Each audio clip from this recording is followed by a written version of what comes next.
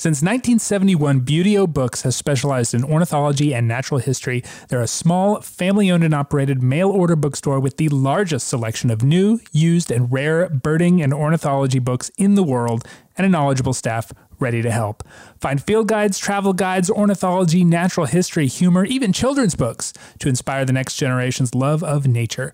Visit buteobooks.com to find everything you're looking for, and ABA members receive 10% off.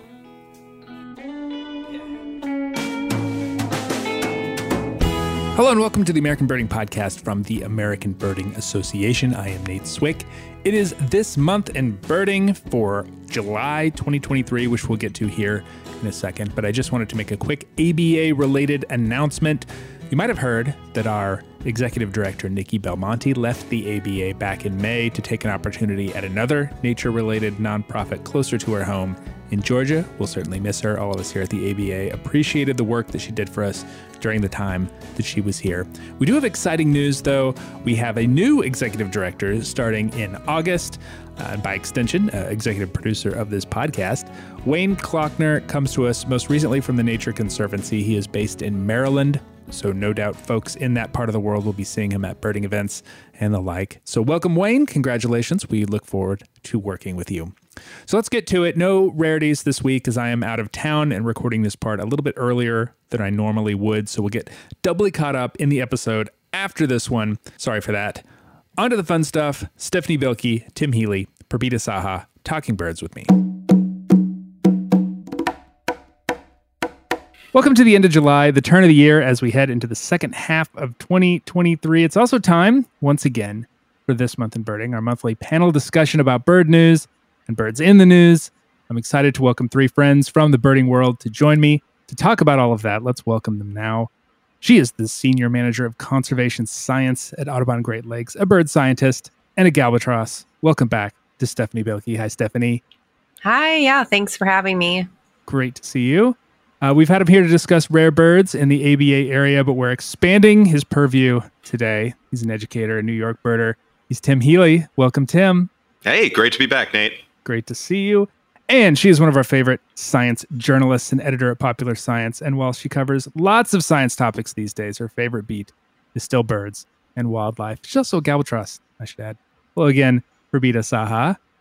Hello from New York, everyone. Hello. It's good to see you all. I wanted to jump right into it this month with a quick conversation about an issue that comes up every once in a while in the ABA's Rare Bird Alert Facebook group, which, if folks are not familiar, it's essentially a place where people share notable bird sightings. And this particular issue spawned an argument, and I don't need to get into the details about the argument, but it did hinge on a second state record green-breasted mango in Louisiana, which is sighting bird, no doubt, and the decision by the homeowner who was hosting the bird to not to suppress the sighting because they did report it, but to deny local birders the opportunity to see it because they didn't want to deal with people, essentially, which, again, I totally get. I'm not criticizing at all.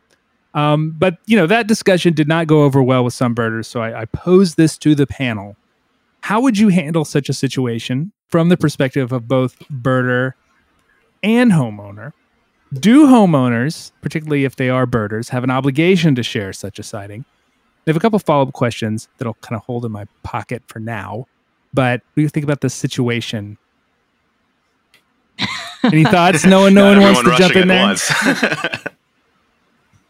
This has happened to me, actually. So we had a spotted towhee in my parents' yard in Green Bay, Wisconsin. And I put the word out, and immediately I had someone ask, can I come and see it? And I said, sure. But it was not necessarily my property to give those access away. But I did say yes, and, nothing bad happened. I don't think there's a lot of birders in Green Bay. I feel like if there's something like this happened in Chicago, where I live now, it would be completely different. That is part of the equation for sure. Yeah. And so I gave permission at the time and didn't have any issues. I'd probably be in favor of sharing if I had an actual yard that I could give permission to. But I I don't have any issue either with people deciding to protect their own property, making that decision for themselves. But I'm also not a chaser, really. So I don't go out and see every single rare bird. So I'm also not in that like FOMO state that, I'm going to be really upset with somebody who's keeping birds to themselves. I hear you. Yeah, I think it's hard I don't know if the homeowner themselves were the ones who put the sighting out. They were, I believe, in this situation, but of course they're not. That's not always the case. Right. Yeah. So that is hard. That's, you're just inspiring FOMO in your birding community then, especially for such a cool tropical species. But yeah, if you put yourselves in the shoes of that person, or, in Stephanie's case, when she was that person in lieu of her parents, there are so many things to consider. If there is a security risk, the birding community is very friendly and gracious. Sometimes, but most of the time, they are strangers. So who knows who can show up and know where you're living and some other personal details there. If you live in a suburb or a city, you have neighbors to consider and people parking on your street and photographers coming out. Sometimes people do not like that. Yeah. So I see it on the flip side where when a homeowner does allow birders to come check out a rarity, I'm very grateful for that. And for sure. I'm like, oh, wow, that's such a cool thing for them to do. But I wouldn't look at it negatively when the opposite happens. No doubt.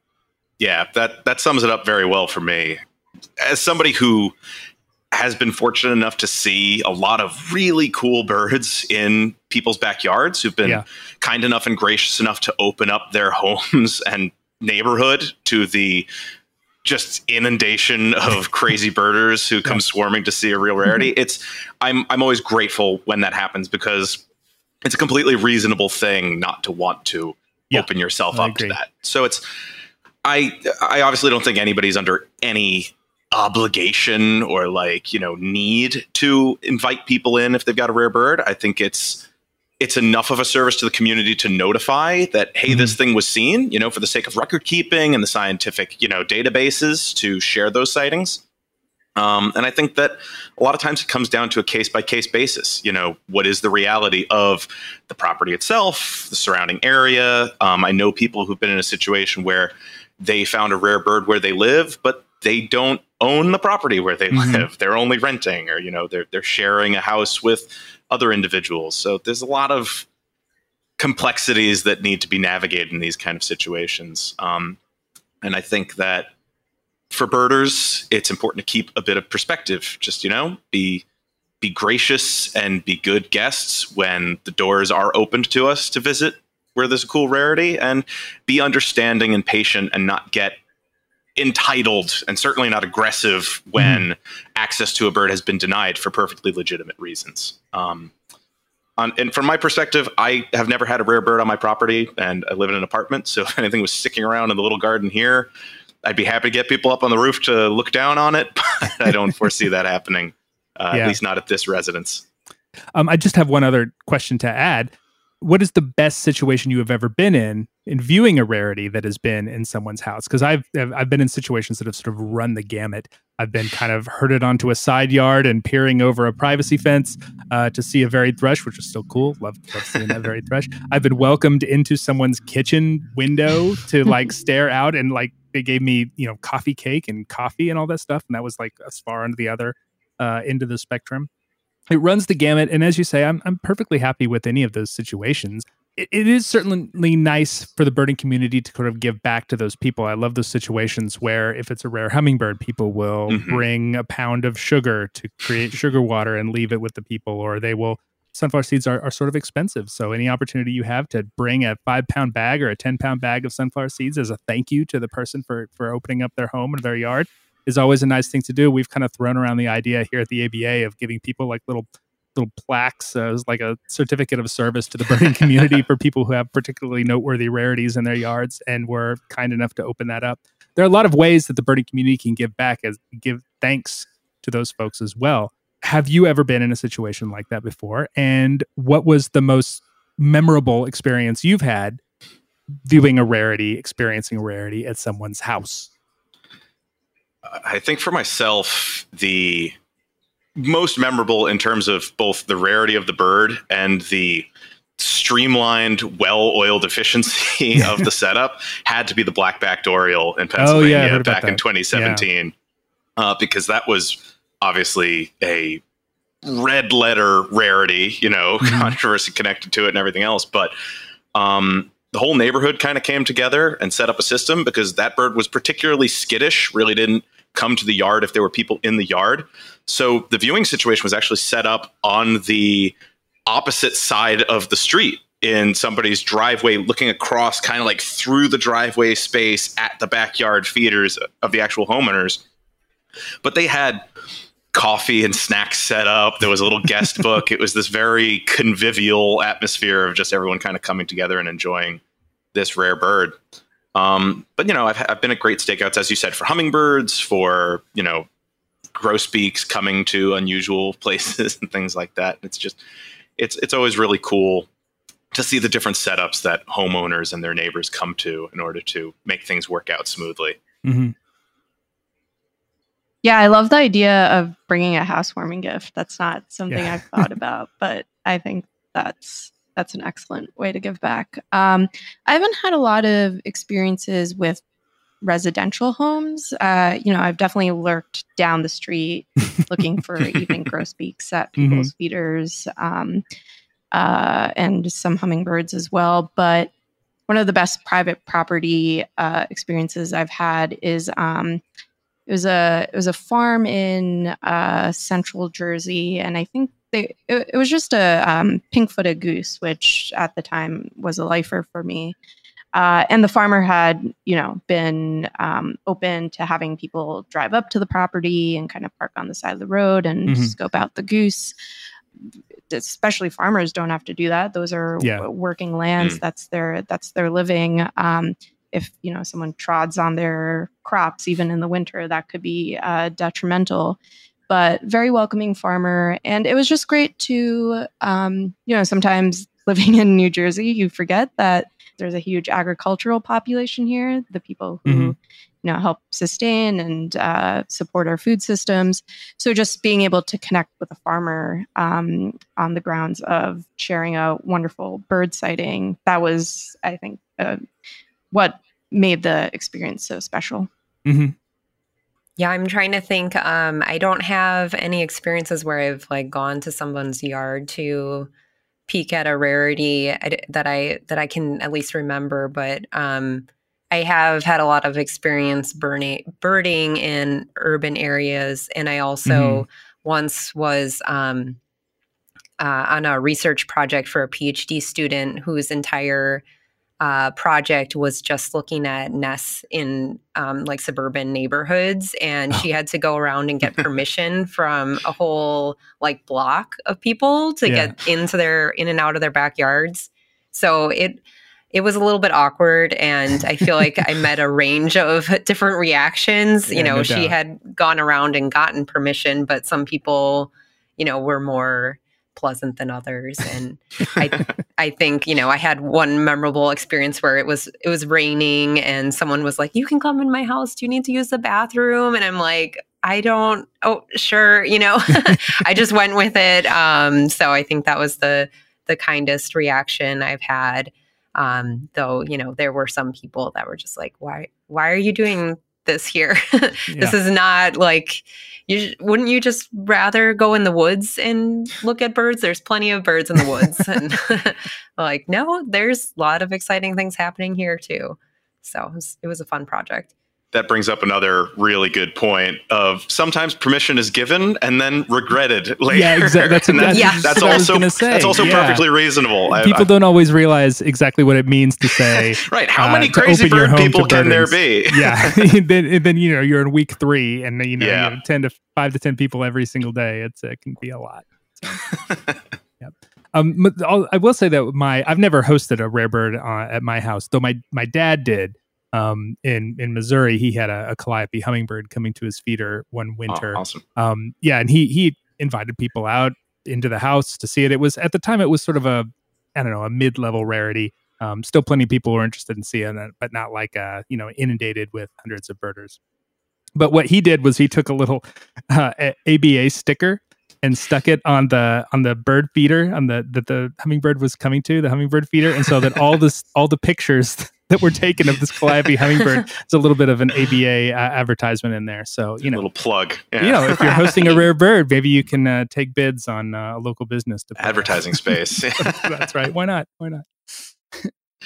Makes me think of how pale mail nested outside of city penthouse. That's and right. I think the people who lived in that penthouse just became very connected to that bird, and also allowed documentary crews into their penthouse and such. Yeah, for sure.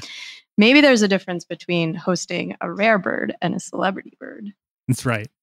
Yeah, good point. I'm very excited about this one because I love interspecies relationships, especially when they involve birds.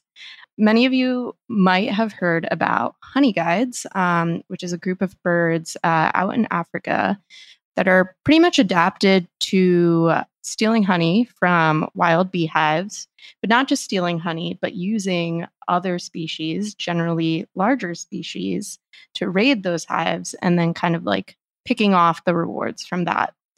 There is a long-standing relationship between different species of honey guides and different communities across African countries, including in Tanzania and Mozambique. And some of these relationships have gone so far that the humans will use specific vocal signals to lure in the honey guides, and then will follow the birds to the hives. And there's a whole kind of cottage industry around this. And, it's a means of survival for both the human communities and the bird communities. But there was some new research recently that kind of took this to the next level by surveying different hunter-gatherer communities in Africa. A group of researchers who've been studying honey guides for a very long time, they learned that there might even be a similar relationship between honey guides and honey badgers, where the honey badgers somehow communicate to the birds that they're ready to go on a hunt. And the honey guides will lead these mammals, which are specialized with these long claws, to kind of dig through the hives and, get through the bees. The badgers will actually follow the honey guides to hives as well. So this has kind of been a rumored relationship for a long time, but there haven't been any, documented, scientifically documented sightings. Caveat here is that the study is purely based on anecdotes from community members, but the researchers did talk to communities in 9 different African countries. And in most of the countries, they did not really get confirmation of this relationship between the badgers and the birds. But in Tanzania, several different groups of people did say that they've seen this out in the field when they've been hunting. They've seen badgers and birds working together to get to the hives. And it was a pretty overwhelming amount of sightings. I think 62% of the individuals from Tanzania reported that, yes, this does exist, this symbiotic relationship. So, the researchers could only guess why this would be. And what they think is that it's the badgers and the honey guides in Tanzania have, adapted to develop this understanding. Whereas, in other parts of Africa, maybe this kind of symbiosis hasn't come together just yet. And they're also not sure exactly how the two communicate between each other. One thing they noted is that honey badgers don't have great hearing or sight. So exactly how they see or get cued by the birds, that is a mystery. Yeah. But it's still, it's still quite neat. I'm even curious what the benefit is to the honey badgers, because they're already, out there raiding hives. So does following a bird to the hive actually, increase their chance of success by that much? we know it does for humans, which is why they have developed this relationship. But I also love how this study was just led by members of the community and what they've experienced, because you don't see that a ton in ornithology, although I think we'll be seeing it more and more. Also, I will just say there is this cool evolutionary question of how honey guides have kind of evolved to depend on other species for their honey raiding abilities, because they're a brood parasite. So they do not get raised by their parents. They get raised by birds of other species, so non-honey raiding species. So the idea is that the ability is probably, genetically inherited and it's innate to them rather than taught to them. But that also is something that is a bit of a mystery and needs to be studied more. So lots of cool questions. I love this the story of the honey guides in many different aspects. And I wonder what other animals are part of this honey scheme. For sure. I guess I was sort of aware of the idea of honey guides. I guess I didn't realize that it was not proven. It was all entirely anecdotal, and that because I remember the honey guide situation, and whether it involved honey badgers or not, this is still kind of murky in my memory as being like one of those things I read about in a nature or saw in a nature documentary when I was a kid. Yep, and same thing here. I don't remember the details. All I remember is that there were honey guides and the people followed the honey guides to get the honey. And the fact that so much of this there might be an element of myth there. This is like the Mandela effect. I have no idea where this is coming from, but there might be some myth going on there that I didn't realize. So this is neat that people are actually looking at it. I think it's definitely established that there is the relationship between humans and honey guides. That's been observed over and over. It's specifically between the badgers. And the honey guides. That's still maybe got it confused. Is it true? That's cool. I think it's always neat too when it's like this kind of local, knowledge, or these stories are then borne out by subsequent observation and investigation. I think there's a lot in the natural world of like, oh, everyone says, and people kind of take it for granted, but then to see follow-up investigation on that actually, turn up evidence it's really cool to see that, and I think that communicating with local communities and like on the ground instead of just sitting in a lab and being like, well, I've never seen this. I think that's an important component of, moving forward with science and, kind of validating our understanding and building out this bigger picture of these complex ecological relationships. For sure. I guess it just reminded me, I think I read a book where it might have been one of Bernd Heinrich's books where do you all remember the story of he was like out in the woods in the winter and a raven was following him? And similar scenario of birds, finding the food and then cueing off other animals. In this case, he thought that, the ravens were trying to cue a wolf to his presence so that they could, take him out and the raven could benefit. A better name for ravens is human guide, perhaps? Yeah. I was like, never really looked at ravens the same way after I read that. I remember there's been a lot of research on that connection with ravens and large predators in the parts of their range that they have. Some cases maybe leading humans places, but also like, I saw a couple of research going into like as far as to call it symbiosis between ravens and wolves, and just, that ravens will play with wolf pups and kind of be a part of the pack in a certain sense, that they're collaborating and communicating with each other on some level, which is really cool stuff.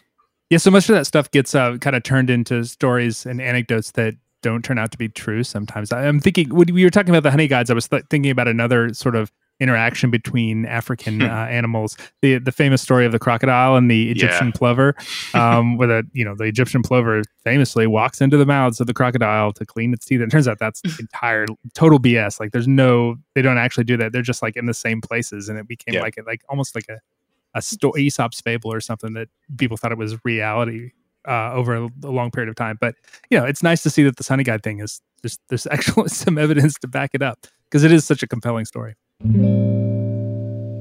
the paper that I read for this panel was focused on two things that I think people really enjoy: hummingbirds and alcohol. So everyone's favorites. That's right.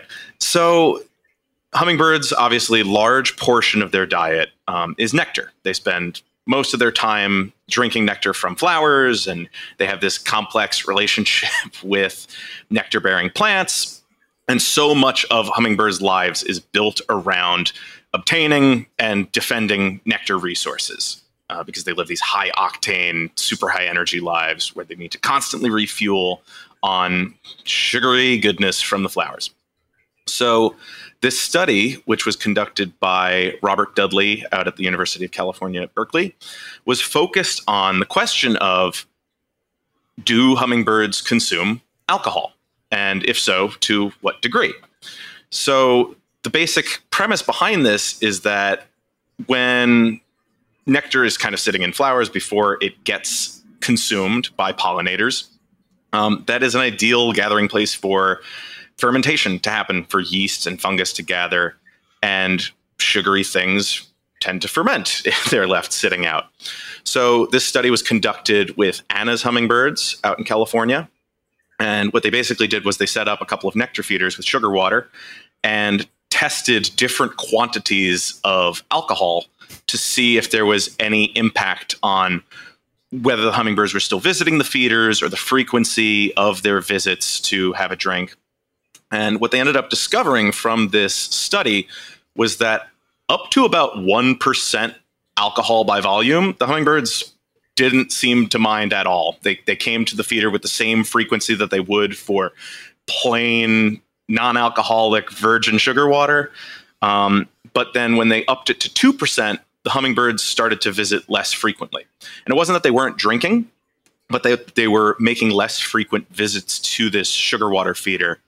And they kind of mathed it out, and it seemed like they're basically consuming the same amount of alcohol, but then they're compensating for that by visiting less, so they're not getting overloaded on it. So very responsible. Exactly. Please drink responsibly. Just get a little little hummingbird logo for that. So one point that the study emphasized was that hummingbirds are metabolizing their food so quickly that they're probably not seeing negative effects of the alcohol that they're consuming. And in most cases where they examined the quantity of ethanol present in naturally occurring nectar, it was far less than 1%. But what this means is that it suggests hummingbirds have kind of a tolerance up to a certain point of how much nectar they're willing to consume. Not yet clear if they have a preference for it or if they seek it out. But it was kind of an interesting result in this ongoing study of other species' relationships with alcohol, because obviously humans as a species have a very complex history with alcohol and alcohol consumption. And Professor Dudley's been doing a lot of research into that as to what is the deal with alcohol? Like, why alcohol? Was there some benefit to humans in our evolutionary history to consuming alcohol?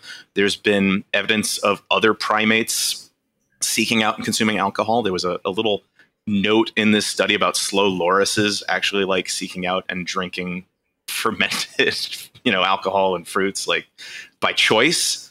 And this study then kind of opened up the floor for other questions of what adaptations might other frugivores or nectar drinkers have for alcohol, because fermentation is a fact of life for these sugar-rich food sources. So they talked about the possibility of conducting this study with honey eaters in Australia or sunbirds, across the old world tropics, and seeing, do they have any similar adaptations for alcohol consumption, and are they seeking it out, or is it just that they've kind of got a tolerance for it? I don't mess with anything, 3.2 or lower either. So, yeah. That's right. They know their limit. Hummingbirds are apparently very responsible drinkers, which is probably for the best, because I'm not sure that the world is ready for drunk hummingbirds. They are. Yeah, they're already pretty erratic in the way they move around. They're belligerent already. That's right. They've got a lot of attitude to begin with, and I think if they were uninhibited, if you gave them a little liquid courage, it might be a bit of a problematic situation. Yeah, for sure. There's a local brewery near where I live that has a hummingbird on their logo, and I don't think they quite realize how appropriate that might be. That's right. I mean, the other thing to consider is that hummingbirds, being as small as they are, like 1% alcohol by volume, if you're drinking almost nothing but nectar, you're still consuming a substantial amount of ethanol. Just that high metabolism is probably running through it at a pretty swift rate. That's exactly right. Yeah, I would say. Yeah, the metabolism is so high that they even notice it. Right. Yeah. I love to learn more about how my own body works by comparing to hummingbird physiology. I think that's really neat. That was the most interesting part of this for me, was kind of like, that this study is happening within the greater context of what is going on with animals and alcohol. Why do we collectively as a species, obviously it's not for everyone, but like, why do we like alcohol, and what is the relationship of other animals that kind of share our propensity for the sweet stuff with ethanol and fermented fruit or nectar? Obviously there's all these stories of like waxwings getting drunk on fermented berries is kind of a famous example, but I think that the idea to extend this into looking at nectar sippers and seeing, to what degree is this a part of their lives and their evolutionary history, I think is a really fascinating question to explore in more depth. Yeah, it also, not pertaining to alcohol, but I think a couple of years ago, there was some research on the hummingbird's ability to taste umami. Also, right. I remember it that. helps them evolutionarily, helps them kind of stay on target with finding nectar. And that was kind of used as a bridge to better understand umami in, human taste buds and what exactly that flavor means, because it's kind of culturally foreign to the West. For sure. But again, just the fact that they started with hummingbirds there because they have such a specific need to taste for something sweet, that was very neat. That's really cool to consider. I think that someone needs to come up with some sort of mixed drink that involves hummingbirds now, perhaps maybe involving that powdered hummingbird nectar. Maybe you can mix that into something. And combination. No good. See, I was envisioning like a hummingbird tasting flight now, like just like giving notes, like literally I'm getting floral notes. Exactly. You have to drink it out of a red trumpet flower. That's right. It's the glassware can be. There's a lot of options here for elaborate glassware. Yeah. I just hope people don't get any ideas and start like purposefully trying to get their hummingbirds drunk. PSA. But I think the study shows that it seems like they're kind of avoiding it. So that's right. They have this built-in mechanism. They're not really looking to get drunk. Maybe we can learn from the hummingbirds. Maybe so. Temperance. Tranquility temperance. So my study looked at human-made materials in bird nests, and it was basically a literature review of what is out there and what has been documented as far as birds using human-made materials. And they found that there's documentation of 176 different bird species around the world that have used human-made materials in their nests. And that's probably not even covering everything, because if it's not in the scientific literature, they might have not included it. But it included, quite a range of different species. I think they mentioned the European blackbird, different kinds of seabirds, ospreys, and around, as far as I'm familiar, I've seen, house sparrows, American robins, cedar waxwings, goldfinches. So any birds that find themselves around human trash have found some way of using it. And then the overall kind of theme of the study was that is in some cases these materials can actually be beneficial for birds.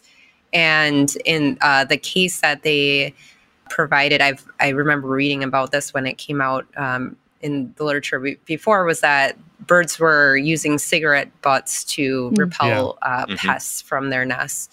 And then in some cases, actually plastic film used in nests could provide insulation. Although those cases exist of potential benefits from human-made materials, I think the overall message of the story was, even though they may benefit in some ways, there's the harms mostly outweigh the benefits, and that's everything from some young birds are accidentally ingesting materials, and then like plastics, which is never good. An entanglement issue a lot of times, twine or string that people throw away, end up in nests, and then the young birds can get entangled in it, and then they can't fledge out of the nest, or it gets wrapped around their throat or something like that. And then also just that it may make the nest more visible because they're using kind of these artificial materials, colorful things. But along with that, a related story came out about birds using anti-bird spikes as nesting material. Coolest story. Hardcore. Yeah, that was definitely a fun, like, nature is metal story.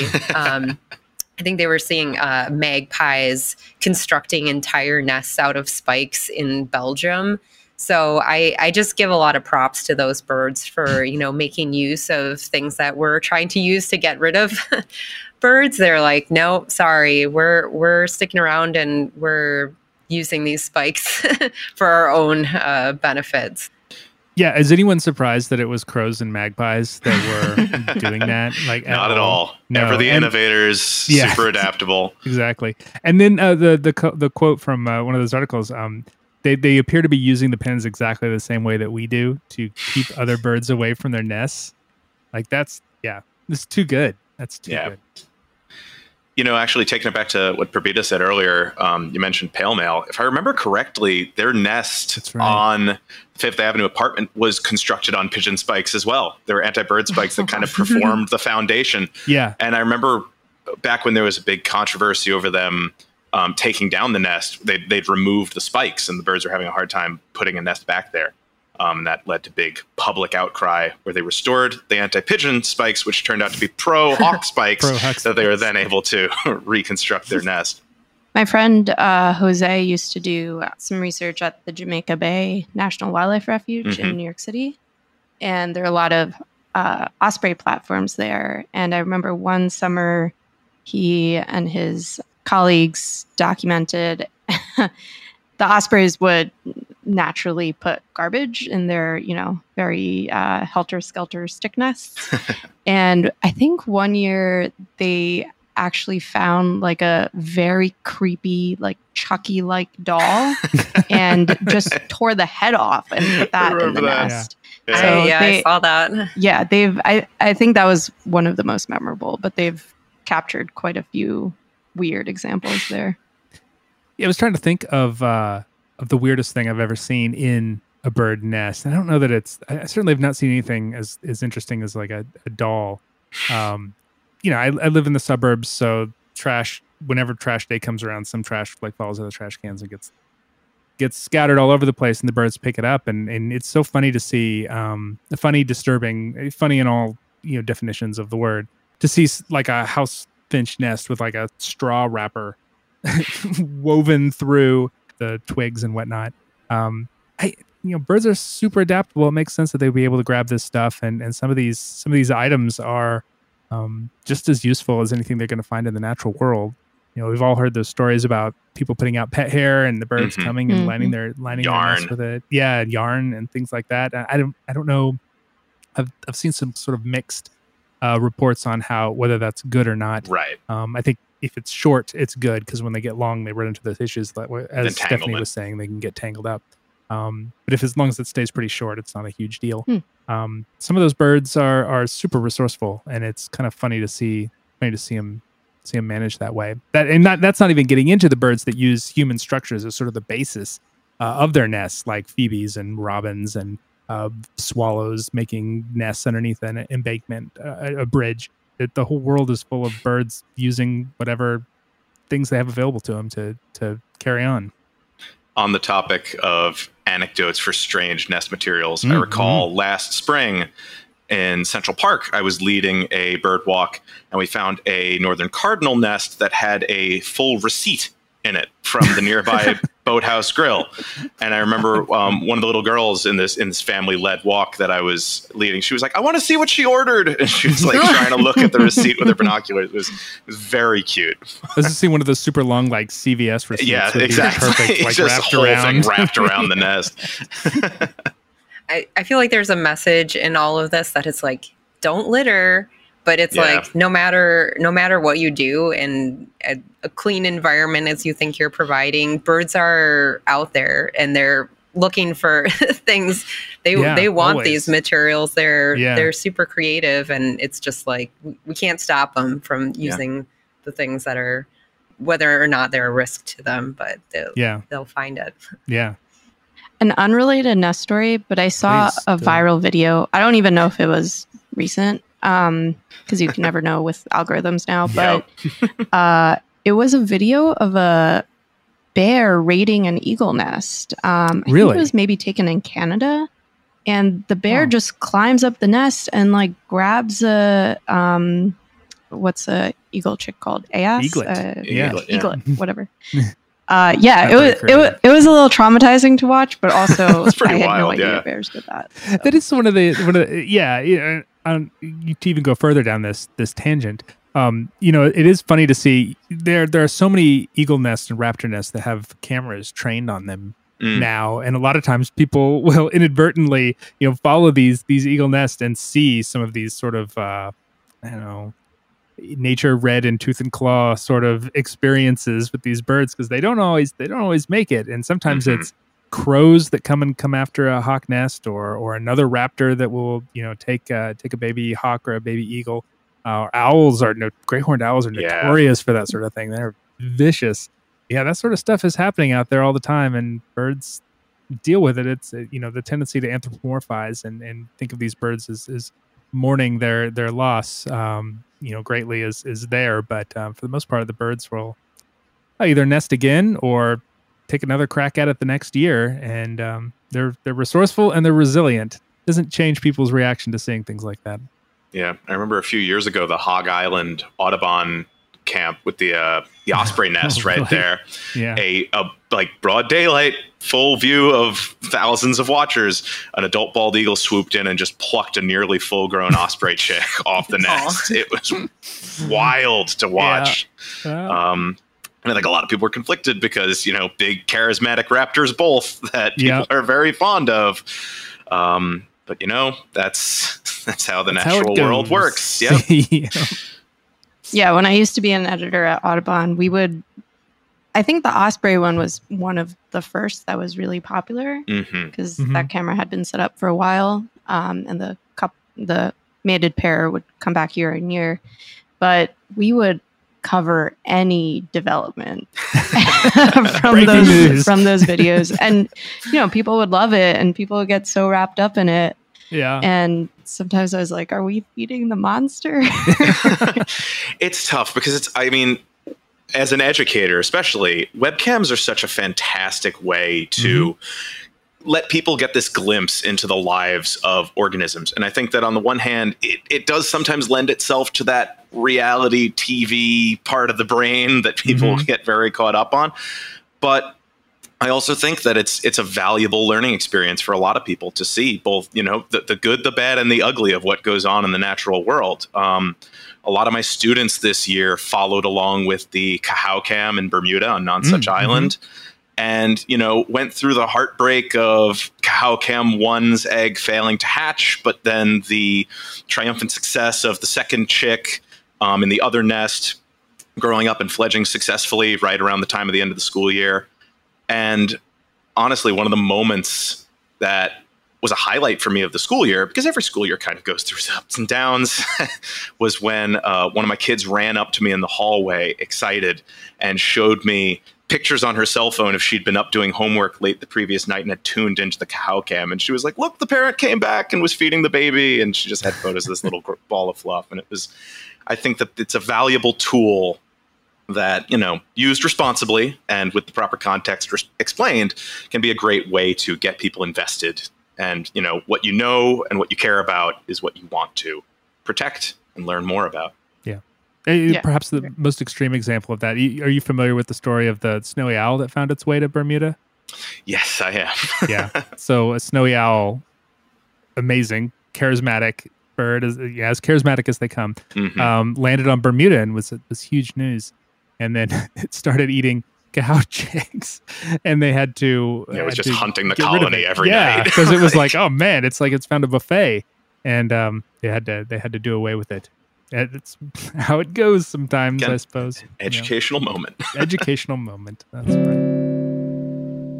So for the July's question of the month, I'm using as a jumping off point the recent news that the entire genome of the Bachman's warbler, an extinct North American warbler species formerly breeding in the southeast United States and wintering in the Caribbean, was sequenced using museum specimens, which is cool. They found a few things out, namely that it's not a hybrid, which I was sort of surprised to hear was still an open question, but confirmed not to be now.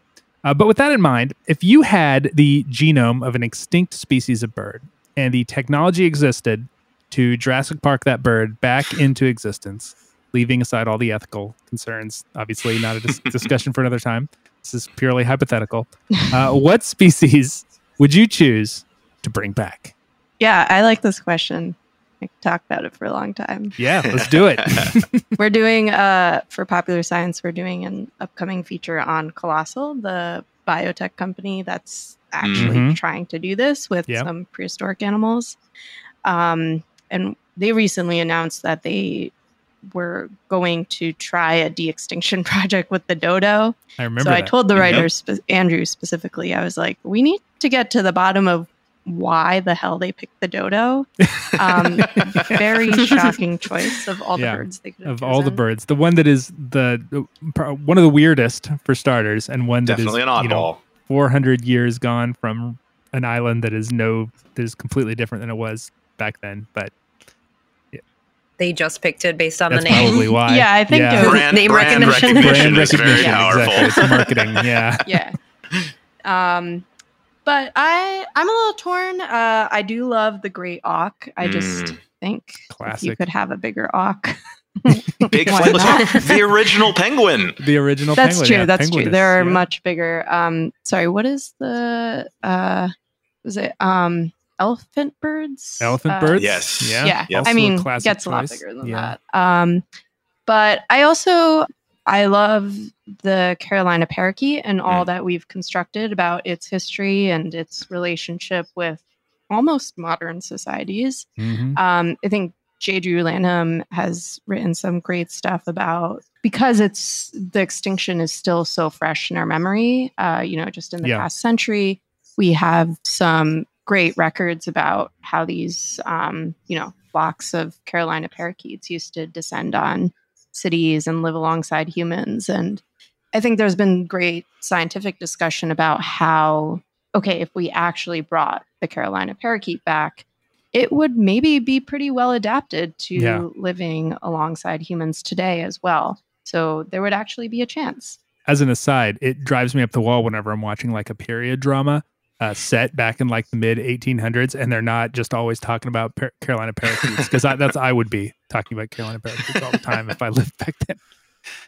Yeah, so I think that would be my choice, and I think it was the only native parrot to the continental U.S. I might be wrong on that, but I think you're right. Well, it depends on how far you believe some of those got up into South Texas or California, but for the most part, things like that. Yeah. It's accurate. Yeah. I still have a little bit of a sore spot for Carolina parakeet because it was like one of the first bird April Fool's joke that made its way to my email in the early days of Yeah. social media. Yeah, I think I remember that. Yeah, I was convinced. I was like, wow, this is we got to celebrate. They brought it, or they found it. It's still out there. Now I'm prepared every April 1st. I'm like, no, I'm not believing anything that I read. But I picked another North American species. I went with the passenger pigeon. So of course, living in the Great Lakes region, that was like the core of their range. So I definitely wanted to pick a species that I had some chance of seeing if it were brought back. And they're a specialist of the oak savanna, which, we have quite a bit of in northern Illinois, and my background in Wisconsin, they kind of were all over the place. And of course, it would just be cool to see a bird black in the sky as it flies across in its migration, and see thousands and thousands of birds. Though the depictions that I read were mostly of horror when this would happen. But people were a lot more superstitious back then. Yeah, I had the opportunity to see like a flock of thousands of purple martins at a roost earlier this spring, and I was just awestruck by that. I'd never seen that many martins before, so I just imagine that with passenger pigeons, it would be quite a spectacle. No doubt. So, Nate, I got to say, when I saw this question come through the inbox with the prep materials, it spoke to young birder Tim on a very deep personal level. Because there are so many cool, recently extinct and prehistoric birds. Perdita already mentioned the great auk. That was one of my thoughts, just because it's there's nothing else like that today in the North Atlantic. You know, I would love to live in a world where going out on winter pelagics, you might have a great auk pop up next to the boat. Yeah. But that would get me out on a pelagic. Yeah, come on. It'd be worth it. Fight the seasickness for a great auk. You know, meter tall, flightless auk. It's just an awesome thing that used to exist. But I think I want to spotlight for this question a little bit of some of the island weirdos that have existed throughout history. You to take my bird, Tim? I might have to do it. I might have to do it for you. Because the dodo is the tip of the iceberg as far as strange things that have evolved on islands. You know, sure, that's a gigantic tubby pigeon that grew up on Mauritius, but like there were flightless mole ducks. There were all sorts of crazy things in Hawaii that had evolved to fill these niches. And Nate, I apologize if this is the bird you're going to pick. Yeah. But my thought was Ornamengalonyx, the Cuban giant owl. Oh, that's a good one. Yeah. So owls are pretty good dispersers. That, you know, you talked about the snowy owl reaching Bermuda. They are today probably one of the most nomadic dispersers in the owl world. But there have been many types of island owls that have unfortunately gone extinct. And the largest of them all was this owl that lived in Cuba that stood every bit of 3 feet tall, basically had the proportions of a giant burrowing owl, but was flightless or nearly so, and was the apex predator of Cuba, just hunting giant rodents and ground sloths almost the size of a black bear, just like giant terrestrial ambush predator owl, which is really cool. I like that one. There was also a macaw in Cuba that was there until the relatively recent past. That was super cool looking, based on some of the illustrations. Like a scarlet macaw with a green on the anyway. It's really neat bird. You already mentioned mine. You didn't take it. You mentioned it. I was going to go with mole duck. Yeah, which it was for people who aren't familiar with it, like a kiwi, but a duck. So the kiwi is this weird flightless bird with like hair-like feathers that is unlike anything. Well, there was a bird like that in Hawaii that was a duck, a terrestrial duck that walked around like a big kiwi with a big flat platypus bill, like a super wide bill that it would like shuffle along and run the bill through the leaf litter like a spoonbill and pick up worms and stuff that was in there. There's some illustrations of it. I guess it's only found in the fossil record. No one's ever found any actual bird, but mole duck is such a weirdo. They said they think it was blind or like nearly just this tactile feeder living in burrows, and like that's a really awesome animal. Wild evolutionary direction that happened on Hawaii. Yeah. Also, shout out to Haast's eagle. Yep. The giant eagle that ate moa on New Zealand. And maybe probably they suspect that it went extinct because the Maori came to New Zealand, and there was an eagle that lived there that was adapted to attacking and eating 6 foot tall things that were walking around. And, specialized for eating large bipeds. Exactly. Yeah. So that didn't work very well. Anyway, a lot of cool stuff. I did consider Haast's eagle and terror birds, but I figured the ethical considerations of bringing back something extinct were enough. It doesn't need to be something that might eat us. Exactly. Don't want to go full Jurassic Park. Yeah, it's a good point. A lot of really cool stuff. And why stop with birds? There's all sorts of really weird critters that are, especially in the Caribbean. And that Jamaican petrel, just because I'd like to see a Jamaican petrel and have another North Atlantic petrel. Would be cool. Great choices, everybody. Love it. Thank you for that. And I guess, I guess we can wrap this up. Is that all right with you? Yeah. With everybody? Covered a wide array of topics. Yeah, wide array.